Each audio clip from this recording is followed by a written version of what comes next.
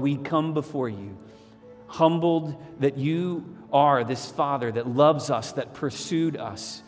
Even though we have sinned against you, we've wandered away, we've turned our backs, and our hearts were cold and hard toward you because of sin. Lord, you pursued us. And it is that loving kindness and that pursuit that won us.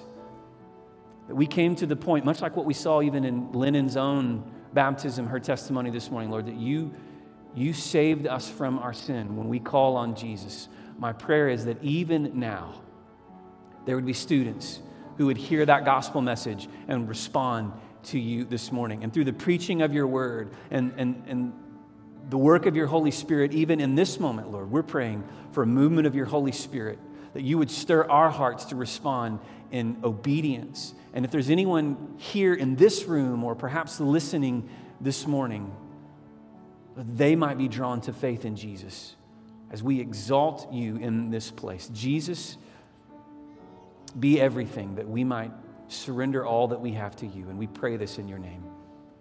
Amen. Amen. Well, it's been a great morning so far, but I'm excited for what's to come in just a moment, because we're going to hear today from my dear friend, Dr. Todd Fisher, who is the Executive Director, Treasurer of Oklahoma Baptist. And so we're going to hear from him in a moment. Before we do that, though, I need to dismiss our kids to head to Kids Crew. So all around the room this morning, we have our children, our children's leadership, and they're going to make their way down to the front, and they're going to head upstairs to our Kids Crew room for a time of worship, designed specifically for them as they engage with the gospel and engage with this truth. Always a bunch of fun to see their faces as they head upstairs. Excited for them to do that this morning. Well, so let me share with you just a little story. In November of 2020, at the annual meeting of Oklahoma Baptist, I was selected to serve as the first vice president of Oklahoma Baptist, and the guy that was chosen to serve our state convention as the president was the pastor of Emmanuel Baptist Church in Shawnee, and his name is Todd Fisher.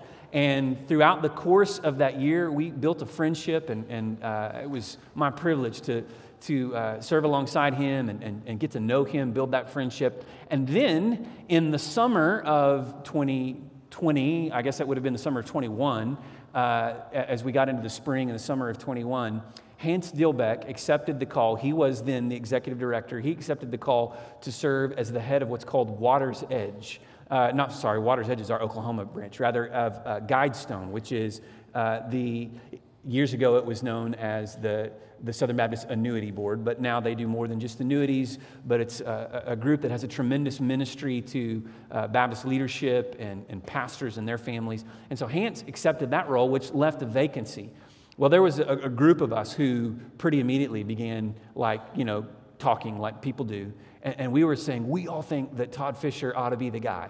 But officially, there was a process that you needed to go through in all of that. And through all of a chain of events, and I won't bore you with all the details, but through all of that, God worked to raise up Todd Fisher as the next executive director of Oklahoma Baptist. And so last November at our annual meeting, he was installed. And so he hit the ground running and hasn't quit since. I don't know if he's even slept from November to now. He's just been on the go. But months ago, I reached out to his office and said, hey, we'd love to get him here at Chickasha. And he's been in such demand that even though we scheduled this in, I think it was January or something, here we are today in August. And finally, the day has come that he's going to share with us. So would you join me in giving a warm welcome as we welcome to the stage my good friend, Dr. Todd Fisher, Executive Director of Oklahoma Baptist.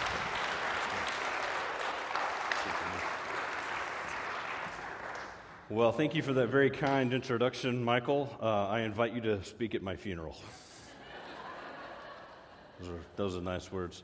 Let me tell you, First Baptist Chickasha, you have a gem in your pastor, Michael Butler. If you don't know that, you need to be very grateful for him. He is an outstanding pastor. The only thing I regret about my friendship with Michael Butler is that it didn't start about 20 years before it did. So as he said, it wasn't until about 2020 when we actually got to know each other and become friends. And I've really enjoyed his friendship, and he's been an encouragement to me. And so grateful that we have someone like Michael and a church like First Baptist Chickasha in our state. So thank you, Michael, for the invitation to be here. I bring you greetings on behalf of almost 1,800 Southern Baptist churches in the state of Oklahoma. A lot of people kind of drop their jaw when 1,800, and we do. We have a lot of Southern Baptist churches in our state. Most of them, about 1,400 of those 1,800, are actually much smaller than your church. They have, on average, about a Sunday morning attendance of 100 or fewer. And so we're a convention of small churches, but small or large, it doesn't matter. And location, rural or in a city, doesn't matter. What matters is that we are partnering together in what we call the cooperative program. And I want to say, as the executive director for Oklahoma Baptist, a very big, heartfelt thank you to this church. This church is a very strong supporter of the cooperative program. What happens with the cooperative program, you may or may not know, but your church gives a certain percentage of its undesignated receipts to the cooperative program. And that gets sent to us, to the Baptist building in Oklahoma City.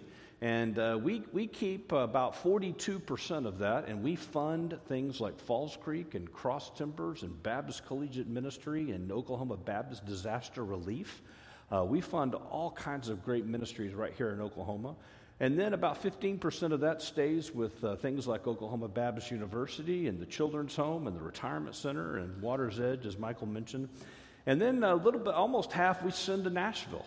And we send that, and about half of that half goes to the International Mission Board, and then North American Mission Board, the 6 Southern Baptist seminaries. So here's the amazing thing. If you did not realize, every single time you just give an undesignated gift to this church, you have helped support, in part, every single one of the ministries and missions I just mentioned. And it's amazing to think that you can do that just with your gift. And so no other denomination or religious body in the world funds missions and ministries like that. And we have done that for almost 100 years now, cooperatively, through the cooperative program. I noticed even in your bulletin, part of what we do, you have the Edna McMillan State Mission offering in here.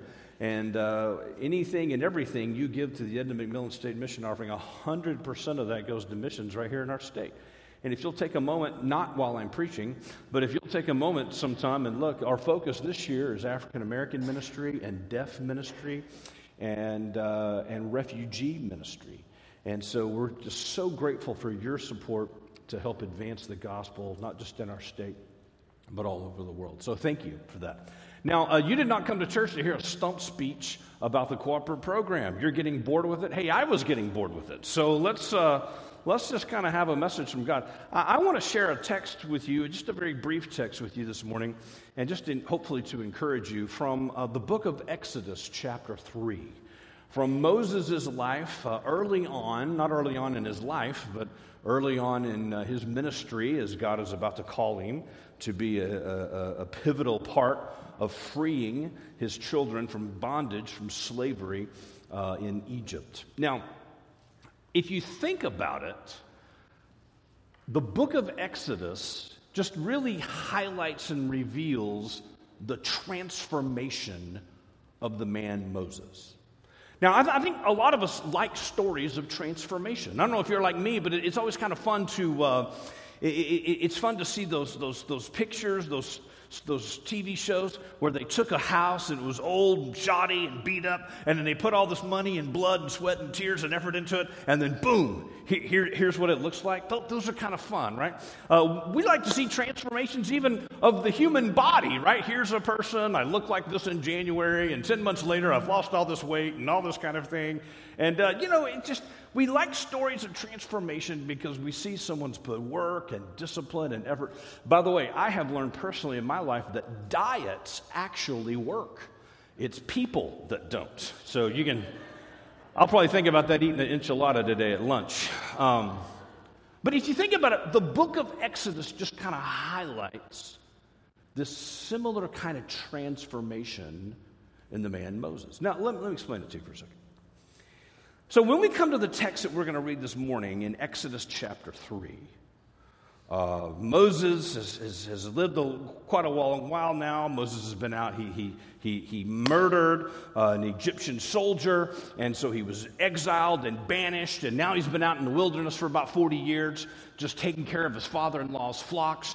And God calls him up to the mountain, and standing in front of a burning bush, a bush that does not consume, even though it's on fire, God calls Moses to this Herculean task. I want you to go into Egypt. And you got to remember, Egypt, this is the world's greatest power, the world's greatest army. Pharaoh is the world's most powerful, wealthiest figure in the world at this time. And he says to Moses, I want you to go into there, the most powerful country in the world, and I want you to liberate my people who have been in bondage there for a very long time. Now, this is Moses' response, if you remember the story, right? Moses' response to God, speaking to him through the burning bush, is basically, me? Remember? And I mean, everything Moses gives to God is just an excuse. Oh, wait a minute, God. I can't go in there and do that. I can't even string a sentence together. I stutter and I stammer too much. Or, God, if I go in there, what if they don't believe me? Or what if Pharaoh hurts me? Or, I can't do this. And what's amazing is you see Moses in Exodus 3 as this cowering figure who wants to do anything but do what God tells him. In fact, you get to chapter 4, if we were able to keep reading this morning, you get to chapter 4, and Moses just straight up looks at God and says, God, send somebody else. That's him. And then all you got to do is go 10 chapters ahead. And you come to Exodus 14. And all of a sudden, the Moses of Exodus 3 is a very, very different Moses from chapter 14. Because what's happened in chapter 14? Well, by now, he's gone into Egypt. He's gone through all of this. He's liberated them. Here come all of the Hebrews. I mean, some scholars say this is as many as 1 to 2 million people that he's walked out of Egypt. And now here they come in Exodus 14, and they are standing. Moses has his toes on the shore of the Red Sea. And behind him are all of these Hebrews that he's just liberated. And behind them, they can hear the thundering hoof prints, beats, and the wheels of the chariots of Pharaoh's army coming to get him. Now, I'm going to tell you right now, with all these people behind him, with this big sea in front of him. By the way, I'm an old fuddy-duddy. I think that really was a sea, and I think God really did a miracle there. I've read those. Some scholars say, it was the Reed Sea. It was only ankle deep, and a really hot wind came and happened to drive the ocean over, and that's how they crossed. Hey, look, you know what? If you want to call the Red Sea the Reed Sea and say it was only ankle deep, fine. That, to me, makes it an even a bigger miracle, because that means God drowned that whole Egyptian army in ankle deep water, okay? So that's just my take on it. But here he is. Now, if this was the Moses of Exodus 3, with the people behind him, the sea in front of him, and the Egyptian army bearing down on him, I mean, this Moses would have just melted into the sand. He would have said, get me out of here. But what do we read in chapter 14? He turns around, he looks at the people, and he says, step back and watch the powerful hand of God. Whoa, there's a big transformation from Moses chapter 3 to Moses chapter 14. And we obviously ask the question, well, what caused that transformation? I think we see it, the beginning of it, in the verses that we're going to read this morning in Exodus 3. And what we're going to read here is that Moses went from just kind of confidence in anyone or anything other than God. He went from that kind of no confidence to a confidence, not in himself, not in someone else, but in God. So let's read Exodus chapter 3. Let's begin with verse 13. Then Moses said to God, if I come to the people of Israel and say to them, the God of your fathers has sent me to you, and they ask me, what is his name? What shall I say to them? By the way, in context, I don't even think that's an honest answer or an honest question. That's actually another excuse. Oh, God, I can't go into Egypt and liberate the people. I don't even know who you are, really. I don't even know your name. I don't even know what I would say to these people. In verse 14, God said to Moses, I am who I am. Now remember, that's not God trying to sound like Popeye right there, right? That is God giving Moses his name. His name is I am. And he said, say this to the people of Israel. I am has sent me to you. And God also said to Moses in verse 15, say this to the people of Israel, the Lord, the God of your fathers, the God of Abraham, the God of Isaac, and the God of Jacob has sent me to you. This is my name forever. And thus I am to be remembered throughout all generations. So the transformation of Moses begins when he understands that God's name is I am. Now, what I want to argue for you this morning is that the greatest kind of confidence you can have is a confidence in God, a God confidence. Now, there's lots of different kind of confidences that you can have. You can have self-confidence. By the way, self-confidence in and of itself isn't necessarily a bad thing. If you're going into a big test or you're going into a big job interview, it's not bad to be self-confident. But if your whole worldview and every bit of your confidence is ultimately rooted and seated in you, it will eventually break down. Because we are sinners. We have feet of clay. And if everything about my life is built around me, eventually it's going to collapse because I'm not perfect. I'm not the one who created the universe. I'm not the one who established what is right and wrong and true and moral and immoral. That's not me. And so if everything about you in your life kind of ultimately rests on you, be careful and be warned. Eventually, if it's all built upon you, it's going to break down. You remember Muhammad Ali? Muhammad Ali was the example, he was the epitome of self-confidence, right? Float like a butterfly, sting like a bee. And what was Muhammad Ali's kind of mantra? His mantra was, I'm the greatest. I'm the greatest, right? And remember the little anecdotal story about Muhammad Ali on the airplane? He's on the airplane, he's sitting there, and the stewardess walks by and says, Mr. Ali, you need to fasten your seatbelt.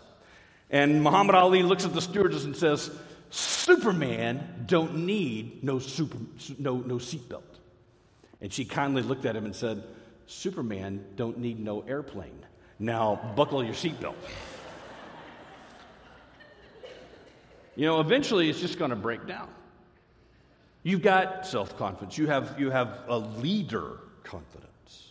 Sometimes we can have a courage engendered within us when we're following someone that could encourage us to do something that we wouldn't do on our own. I mean, you think of Winston Churchill, you think of Abraham Lincoln. My goodness, you think of Zelensky in the Ukraine right now. And then you have group confidence. Sometimes we're kind of encouraged to do more than we could if we're with a group of people.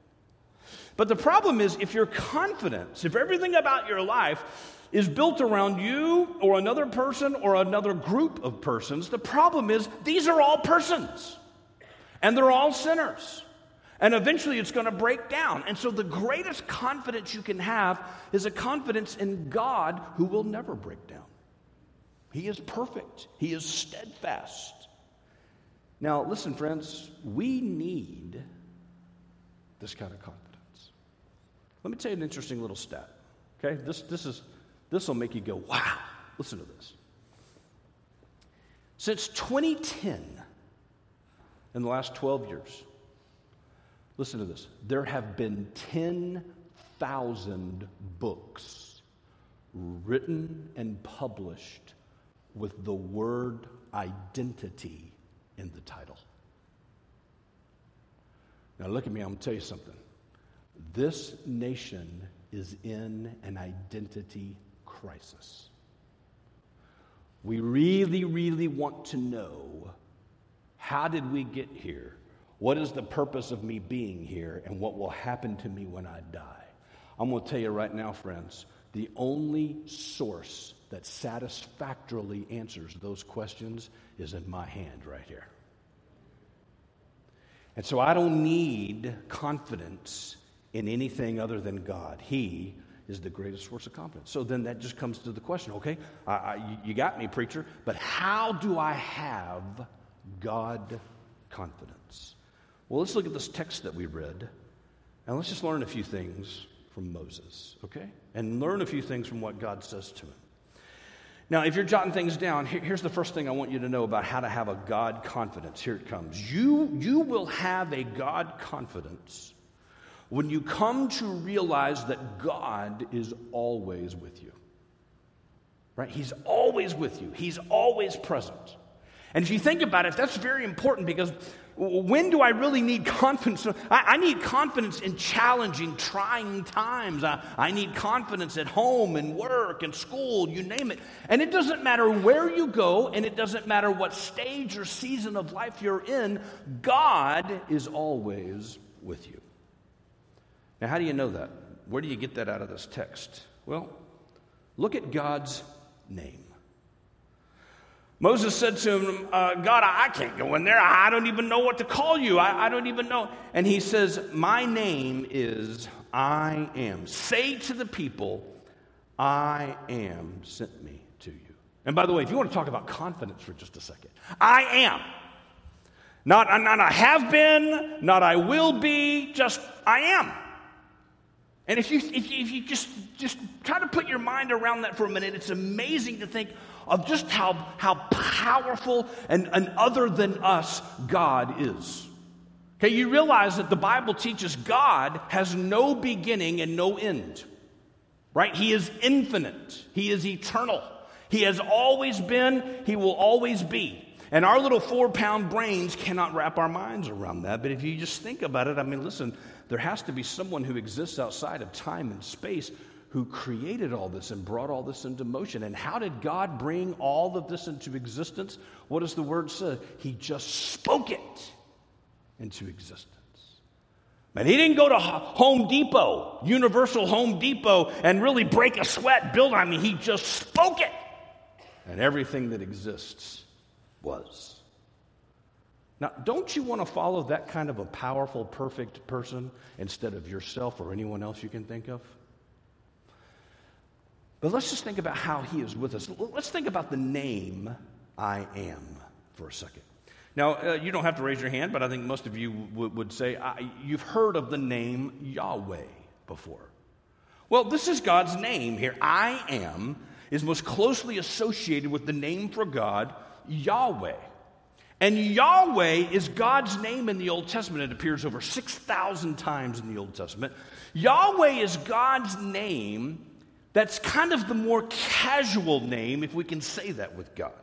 It is the name that is used of God when the context calls for God's relationship, when there's warmth, when there's love, when there's compassion towards people. This is when Yahweh appears.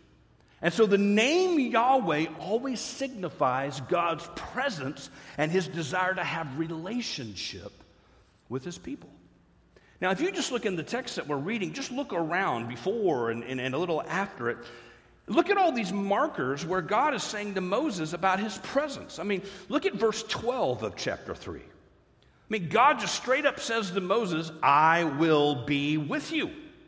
In verse 15 that we read, thus you will say to the sons of Israel, the Lord your God, your fathers, has sent me to you. Verse 18, the Lord, the God of the Hebrews, has met with us. Here he is. Verse 20 of chapter 3, I will stretch out my hand. I am present with you. And then in chapter 4, verse 12, God says, I will be with your mouth. So everywhere Moses goes, there's Yahweh. You're going to go into Pharaoh's chambers? It's going to be a little bit of a scary thing? God says, I'm right there with you. Yahweh. Okay, now I'm a little bit of a Bible nerd. I'm kind of a theology guy. I kind of dive into this stuff, so I hope you're not bored with me yet. But if I can just chase a little rabbit down a rabbit hole for a second, I think you'll find this very fascinating. I love to study the Bible. I love to just unearth nuggets like the one I'm about to tell you. But let me just tell you a little bit of a story, a little example here. And you want to talk about God's presence. Watch this. About 150, 200 years ago in Germany, there really rose up these very, very liberal theology scholars. So the universities and the seminaries in Germany in the 19th century, they really began to put out these scholars that didn't believe in the deity of Jesus. They didn't believe in the miracles of Jesus. They did not believe in the inspiration or inerrancy of the Bible. They thought really that most of the Bible is just was mythology, it was allegory, it was fairy tale, and it was very, very, very apart from anything we would know as something we would consider a traditional view of Christianity in the Bible. So one of the things that these liberal scholars did was they believed that if they could attack the first book of the Bible, Genesis, they could make all of Christianity crumble. And by the way, they're not necessarily wrong. So much of everything we understand about Christianity and God and us and why Jesus came, all of this is right there in the book of Genesis. By the way, in fact, the whole Bible is really just one big long story. We call it a meta-narrative. Genesis 1 and 2, God creates the universe, but Genesis 3, all the way to the end of Revelation, is one long story of how we sinned and ruined all of that and how God is redeeming it through his son Jesus. I mean, you even see the reference to Jesus right there in Genesis 3, when God has killed some animals to provide skin, clothing, covering for Adam and Eve, right? Someone has to die. There has to be bloodshed to make this right. So back to our liberal scholars. So that we can attack. So the old traditional view is that Moses wrote the first 5 books of the Bible. We call it the Pentateuch. And again, I'm an old fuddy-duddy. I think Moses did write the first 5 books of the Bible. I'll tell you why I think Moses wrote the first 5 books of the Bible. Because when you read in the Gospels, Jesus thought Moses wrote the first 5 books of the Bible. So maybe I'm dumb and maybe I'm backward, but I'm just going to go with what Jesus says, okay? But here's what they said. Oh, Moses didn't write the first 5 books of the Bible. This really isn't from the mind of God. The book of Genesis is this collaboration of these people over a long period of time, and they just kind of put all this stuff together, and this really isn't a divine word. In fact, they would say, we'll prove it to you. Why is there 2 accounts of creation? You ever notice that? Genesis 1, God creates the universe. Genesis 2, God's creating again. And you go, well, why do we need the same story twice? And these liberal scholars said, that's because one man didn't write it. And then they said, we can do you one better. You ready? Watch this. This was the icing on the cake. Man, this is a big deal for them. In Genesis 1, every reference to God is the name Elohim. Elohim is God's suit and tie name. Elohim is his cosmic, universal, powerful, that's his name. But every reference to God in Genesis 2 to 4 is Yahweh. Yahweh is God's business casual name, if I'm not being profane by using those analogies. And so the scholars said, well, see, it's simple. This man over here, well, he wrote his version of creation, and he liked to use the name Elohim. But this man over here at a different place and a different time, he wrote his version of creation, and he liked to use the name Yahweh. And so they say it's written by 2 different people. There you go. This really isn't the word of God. Let's just hang on. And you'll see now why my little story here points to his presence with us. Wouldn't it make sense? By the way, if you go back and read Genesis 1 and Genesis 2, it is 2 accounts of creation, but from very different perspectives. Genesis 1 is where God creates the universe. It's Genesis 1 where God creates the sun and the moon and the stars and the galaxies. I mean, that's Genesis 1. And by the way, it would make sense then for Moses, speaking about the universal creation, to use God's cosmic name, Elohim. But Genesis 2 never leaves the Garden of Eden. You ever notice that? Genesis 2 is all about God and his relationship with Adam and Eve. How he created them. This is where we see that in the cool of the day, Adam and Eve would take walks with God. Wouldn't it make sense then? When you're describing creation at 30,000 feet, universal, use Elohim. But when you're describing creation at 10 feet, personal, use Yahweh. And to me, it's Moses just telling us how much God really loves us, his creation, made in his image. He is Elohim to us, absolutely, but he is also Yahweh. You see it? By the way, if you'd like to keep score of these things, watch this. I said in Genesis 2-4, every reference to God's name is Yahweh except one. There is one instance of Elohim in Genesis 2-4. Guess where it is? It's when Satan comes slithering up next to Eve and he begins to lie about God. Oh, he doesn't want you to eat that fruit because if you eat it, you'll be just like him. He's lying to you. And Moses, I think, almost in a way to correct Satan, almost in a way to say the God that Satan is describing is not the God of the Bible, Moses in that one instance flips back to God's cosmic name. And you know the lesson that teaches us, friends? I hope you'll look at me and listen to this. You ready? What that teaches us is this. You better make good and sure that the God you are following is the God of the Bible and not the God you have created. There's a lot of that going on today. Oh, I'll kind of shape and make God or make his word into something that lets me get away with whatever I want to get away with. That's not how it works. Friends, do you see that then? He's Elohim, but he's Yahweh. And that gives me a lot of confidence. That tells me it doesn't matter where I go, it doesn't matter what challenge I am facing. I can put my feet on the shores of the Red Sea in my life. And I know that he is with me.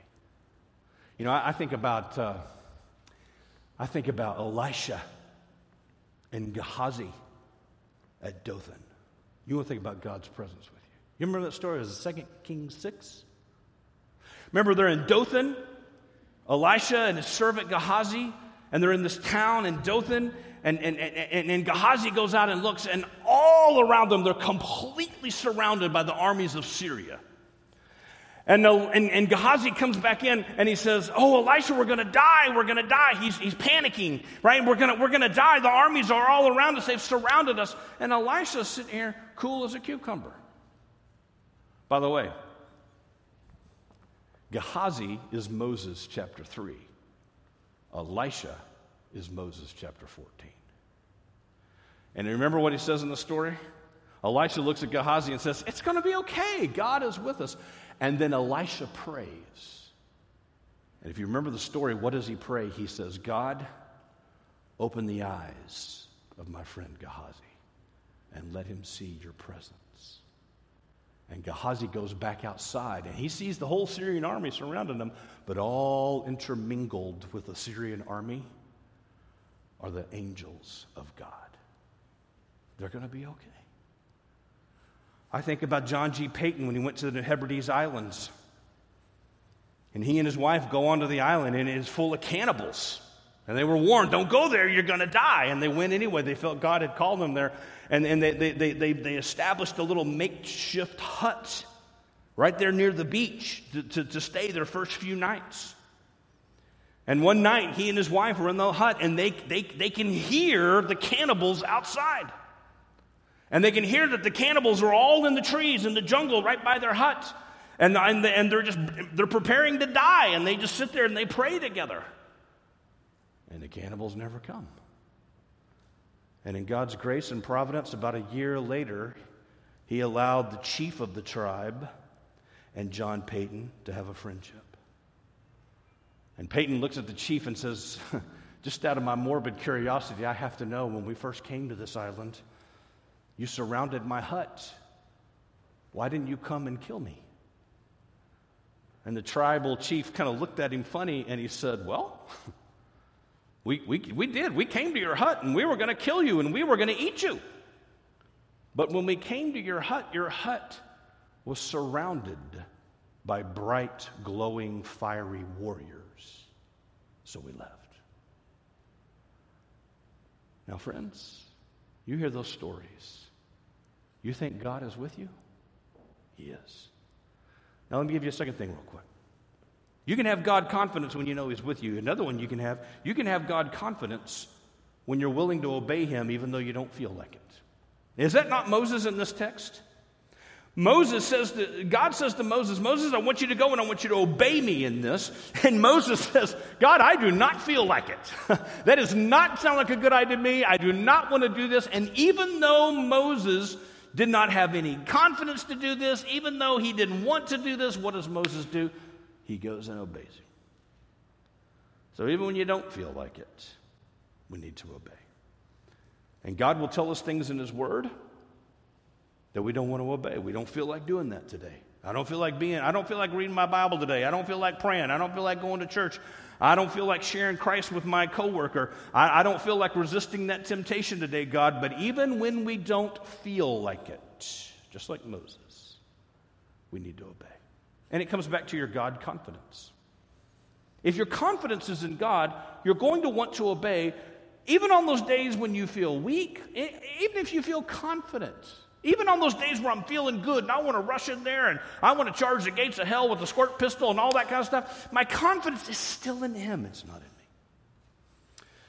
So, you can probably tell by looking at me, I played football, right? And I also have never passed a Mexican food restaurant that didn't stop me. Y'all can tell by looking at me, right? So in football, I played tight end on offense and I played defensive end on defense. And I can remember one time we had a pretty good team one year, and early in that season, you kind of play the worst teams at the beginning. Early in that season, we go out there one game, and in football, you can't really tell from the other side of the field the size of your competition. It's not like basketball, but when you're looking way down there, you don't really know how big the other team is until you line up across them from that first snap, right? And so I remember this vividly. We go to play this team. They weren't that great. And I'm playing defense. And here comes the first snap of the game. And they run out a tight end across the line from me. And he's this tall. And he might weigh 90 pounds if he was carrying a couple of bags of rocks. Okay? And man, my confidence level went shoom through the roof. I was like, I'm going to have the game of my life. Here it comes. You ready? I'm going to crush this kid. I'm going to have so many sacks. I'm going to have so many tackles for loss. And I was just salivating. Let's go snap the ball. This little guy is going to be history. And they snapped the ball. I still to this day don't know how he did it, but as soon as the ball was snapped, this little guy dives right at my shins and knocks me on top of him, and they ran the ball right past me. And I can hear my coach, Fisher, what are you doing? And I got up and I was like, you got lucky at that time. They snap it again. He does the same thing. He dives right at my knee. I don't know how he did it. He knocks me right on top of him. And he does this the whole game. I can't figure this guy out. Right? I'm up there doing this. I'm up here doing that, like bullfighter. I'm trying to get away. I can't get away from this kid. And I went into that game with my confidence way up here. And man, it was about down here by the end of the fourth quarter. We got to the end of the season, district championship. We line up on the first snap, and oh boy. We look across the line, and every one of those guys on the offensive line, they are 1 head taller than us and 1 foot wider than us, every one of them. And I looked at that guy across the line from me and I was like, this is going to be a long day. And after the first series, the coach got us on the sideline and he talked some sense into us, reminded us of our fundamentals, and you know what? We did okay that day. But I always think about that. Sometimes your confidence level is really high, but if it's just in you, it might end up down here. And other days when you get up in the morning and say, man, Lord, I don't know if I can do this today. I don't know if I can obey you in this. I don't know if I can follow you in this. And my confidence is down here. But if it's in God, even on the good days, even on the bad days, the point is in every day. If you put your confidence in God, whether you feel like it or not, you won't be disappointed. And the last thing I want to share with you is this. We're going to have God confidence when we just learn to trust what God is telling us. So when I know that He is present with me, when I obey Him whether I feel like it or not, and when I just trust Him even if what he says to me sounds unbelievable. Now, y'all look back at chapter 3, look at verse 18. So here's Moses, oh, God, I can't do this, I can't do this. And look at what God says to Moses in verse 18 of chapter 3. He says, they will pay heed to what you say. And then in verse 19, but I know that the king of Egypt will not permit you to go. But you mix those two verses with verse 12, I will be with your mouth and I will teach you what to say. Do y'all see what 18 and 19 is doing? Don't miss it. God is telling Moses the future. Moses, you're going to go in there. And I know you don't feel like it. And I know it seems like it's against all odds. And I know this all sounds impossible. But guess what? This is how it's going to play out. Your people, my people, are going to listen to you. And Pharaoh is going to give you a hard time. But I'm going to tell you what to say. And you know what? Whatever Pharaoh and his little magicians can come up with, I'm going to prove that I'm greater and stronger and better than all those guys. Friends, you know what really just makes me so confident more than anything? I mean, other than who God is I know how all this is going to end. Just like Moses. God tells Moses, go in there. It's not going to be easy, but you're going to win. And sometimes in my life, man, it feels like this isn't easy, God. And sometimes I wonder, are you really here with me? God, is this really going to work out? But you know what? I've read to the end of the book, and guess who wins? God does. And all who are following God and all whose confidence are in God, you will be the winner. Even if you feel like a loser right now. That's how it all ends. This is why, friends, I don't want to put my faith and I don't want to put my confidence in me or anyone or anything else. I only want to put my faith and my confidence in the one who loves me, who is with me, who saves me, who created me, who will ultimately be the winner. Don't you want to do that? I'm going to tell you the story to close. Grew up in a home without a dad. My brother, who's 9 years older than me, kind of filled in on that a little bit. And my brother and I, we got a really, really great connection over, believe it or not, sports, right? You're like, who would have guessed? But he took me, I grew up in Fort Worth, Texas. He took me to Rangers games and Mavericks games and Cowboys games and high school games. And he took me to all these sports. Okay, so we had this really big thing on sports. So 1980, I'm 10. And the Olympics, the Winter Olympics, are going on in Lake Placid, New York. And so, you know, my brother and I were following that and everything. And if you remember, 1980 is the Miracle on Ice, right? Remember that? When the United States beat the Russians in hockey. Now, it really was amazing because just like a month before that game, the Russians beat us in Madison Square Garden like 14-3. If that was in football score, it'd be like 100-4. I mean, it's just like crazy, right?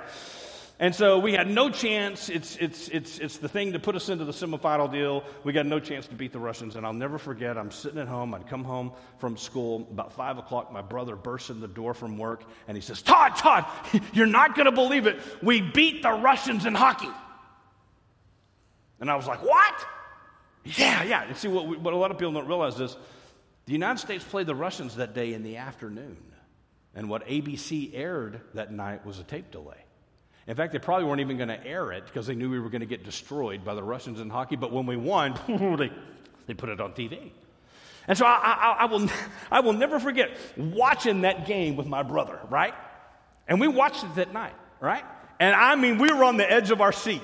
You ever been like that for one of your sports teams or something like that? You're watching and you're wanting them to win so bad. And I was kind of like that, you know, and it was an amazing game. And about 10 minutes left to go in the third period, we went up 4-3. And then the Russians just did an all-out onslaught on our goal, but you couldn't have blown that puck past Jim Craig, our goalie, with a howitzer. I mean, he was stopping and blocking everything. And we were all into it. But I'm going to tell you something. As I watched that game, I watched it with this passion. I watched it like this. But you know what? I wasn't really nervous. You know why? Because I already knew that we won the game. And I just want to tell you right now, friend, I don't know any of you, and I don't know what you're facing. Maybe you're dealing with something